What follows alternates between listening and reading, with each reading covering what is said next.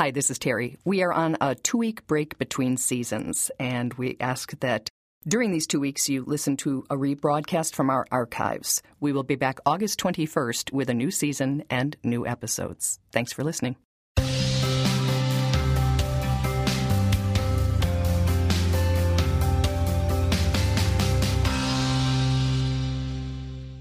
Hello, and thank you for joining us on Giving Voice to Depression. I'm Bridget. And I'm Terry. More than 350 million people worldwide suffer from depression, but you do not have to have it yourself to be affected by it. Its prevalence pretty much guarantees that someone you care about battles its darkness. This podcast tries to shine some light into that darkness. We're not experts, and we're not therapists. We're sisters and best friends who live with depression and who are committed to encouraging healthy, healing conversations about mental illness. Season 3 of this podcast is sponsored by the Charles E. Kubly Foundation, which supports efforts to reduce the stigma of mental illness. We are solely responsible for podcast content. Today we're going to speak with Justin Mercer, and he's talking about depression in one's late teens and early 20s and how common it is. In fact, there's a term called college depression, and we'll link a Mayo Clinic's article on college depression with this episode. But for now, let's just point out that it's not a clinical diagnosis, but it's an acknowledgement that students college age face challenges and pressures and anxieties that can cause them to feel very overwhelmed. Mm-hmm. Do you remember me on the floor in my dorm room, Terry? I do, Bridget, I do. You really got me through a tough one then. The Mayo Clinic site says that students will be living on their own for the first time, and they may be feeling homesick, adjusting to new schedules and workloads, adjusting to life with roommates, and figuring out, how to belong in a new world. And dealing with these changes during the transition from adolescence to adulthood can trigger unmasked depression. Absolutely. In many young adults. It certainly did me. I remember, and I'm sorry. Well, Justin gives his voice to depression in this episode, and he is clear that his depression started earlier, but it definitely peaked in college. Well, now knowing that I am depressed, I trace it back to round about when I was 12 is when I really started feeling this way. And I'd remember people always telling me, "You're always so negative. Why are you so negative?" I'm like, I'm not. That's just how the world is. That's my outlook. Now, looking back, all those people are like, wow, I wish I could have seen the signs. I'm like, wish I could have too. Of course, now Justin does know and recognize the signs. You get a lot of up-close and personal time with depression when it shows up. And Justin's moved into the dorms with him. Tell me how depression has impacted your life. Well, ultimately it almost took away my life. That would be the final depression at its grandest, but that's not the best word to use. It robbed me of friendships. It robbed me of relationships. It robbed me of time. There are just a few years of my life that I feel I lost because I was laying in bed, unable to do stuff. My freshman year in college was my worst time of my life. And for most people, you see in the movies, you see in Facebook, Instagram, everyone's having the best party of their life. I'm sitting there Friday night, laying in bed like, yes, I can go to sleep now. A number of factors combined into an imperfect storm for Justin, including living by himself in a single room in his dorm. Then my isolation became pretty much complete. Obviously, I would see people going to class, but on weekends, I could go the whole weekend without seeing a person, without leaving those walls, really. Those dorms, they were old dorms. They were designed by the same people that designed the state prisons and the mental hospitals. So cold brick with fluorescent lights, no color, and very isolating. So that was one of the nails in the coffin and definitely played into the fact that I was both emotionally and physically isolated. Because at least in high school, I might have been feeling emotionally isolated, but I had friends. I had family nearby. Mm-hmm. I could always go home. Exactly. But when you're 2 hours away, you can't really go home every night. Right. And depression hardly increases your chances of making healthy human connections. When you're struggling emotionally, it's hard to make friends.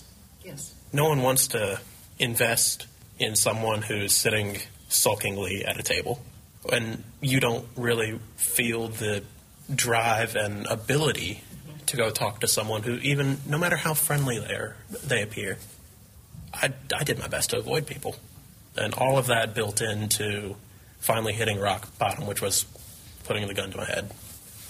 But you did not recognize this darkness as depression.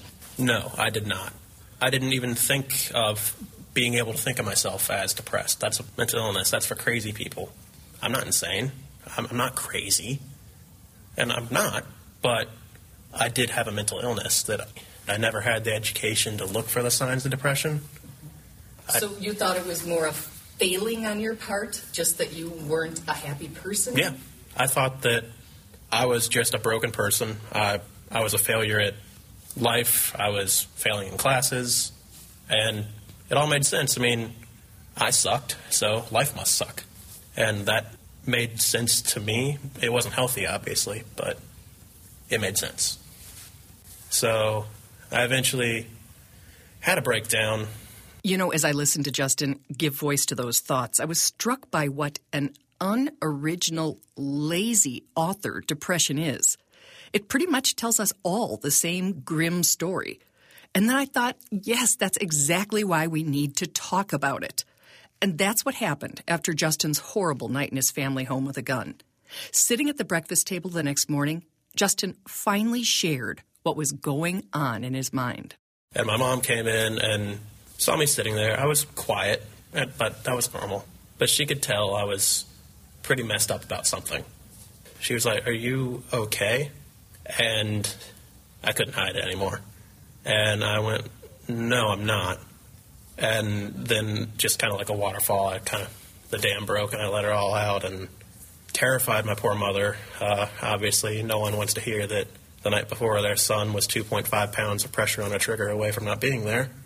Then my dad came in, sees me at the table crying, which that's a big hint because I didn't cry. Mm-hmm. My mom, bless her, cries at a lot of things. But sees her crying too. Thankfully, my parents are some of the best, kind-hearted people. They went out of their way to make sure I would get better, that my life would not be the darkness I had known. And I can't thank them enough for that response. What did your parents do? In what way did things change, and what steps were taken to help you become healthy? So they got me into my doctor, who recommended me to a psychiatrist. I got put on some med or another. That was a while ago, and I've been through a few since then. And it worked for a while. Mm-hmm. I started to feel better, and that was fantastic. Yeah. Obviously, I had problems with that med. They changed dosage a few times because 5 milligrams of whatever it was not enough. But 20 was way too much. Mm-hmm. Then they switched to some other ones, and that one made me an absolute zombie. I didn't feel depressed, but I also didn't feel anything else. Yeah.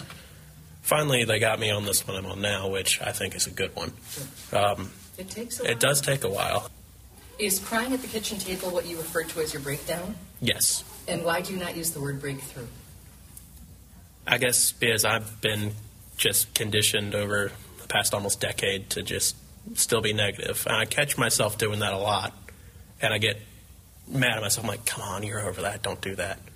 We talked with Justin on his 23rd birthday. And he is, to use his words, like a different person than his younger, despondent self. And he wants anyone struggling to really take that in. He was in the bottom of that dark hole, and he's not anymore. Going from being 18, not wanting to see 19, to being 23, like, what can I do? What is my future going to look like? Mm-hmm. I hit the rock bottom. I know. I can't speak to what you're going through personally, but I get it. You can get better. I know it seems bad. I know it seems impossible. I've had those thoughts too. I've sat there and gone, this is stupid. This is what life is like. Life is pain. I am not getting better. If I would, I'd wake up tomorrow and be happy. That's not how it works. Mm-hmm. It's a long process, and it's a fight. It is, but it's worth it. And you're worth it. Yes.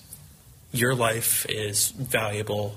You need to value it to yourself, And it's valuable to others that you didn't even think cared. Justin got a taste of how many people cared when he wrote about his experience and started getting calls from friends he'd lost touch with years earlier. And they were going, dude, I didn't know you went through all that stuff, but I went through something like it too. Thank you for saying something. And that touched me. The amount of people that cared was incredible. I did write a suicide note, and it mentioned 4 people. So many more than 4 cared.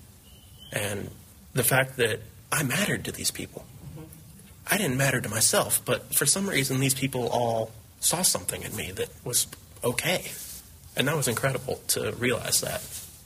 So you're right, it does happen. I do sometimes feel depressed. I've had some huge problems even in those years. But I am much better equipped now to persevere. I know that I'm experiencing depression. I'm not living depression, I'm experiencing it. There's after it, because I've seen it. I've been there. There's more to life than that. I know that in this moment, yeah, I might be feeling pretty depressed. But it's going to pass. Boy, that is the hard part, isn't it? Remembering when you're in it that it is going to pass. And that's why we often suggest to write things down when you're out of it, so that you can remind yourself in your own writing and in your own words, trust me, being you, I've been there, you've been here, it does pass, hang on. If we can get that little step back to go like, oh man, it's not me, it's that. It's depression. I loved his line, I'm much better equipped now to persevere. And Justin, personally just wanted to thank you for taking time on your birthday to share your story with us, and I know it will touch and help people. So in addition to the Mayo Clinic link, we will also link to Justin's book, which is called Hell Has No Stars, A Teen's Struggle with Depression, which is on Amazon, and I think it's like $6.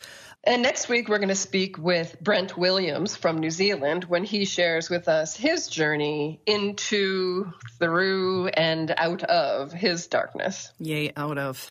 Yeah. He actually believes that he's acquired a long enough skill set and toolbox, if you will, to keep him from ever going back into it. And I sure hope that's true. I sure hope so, too, and that we can learn from him.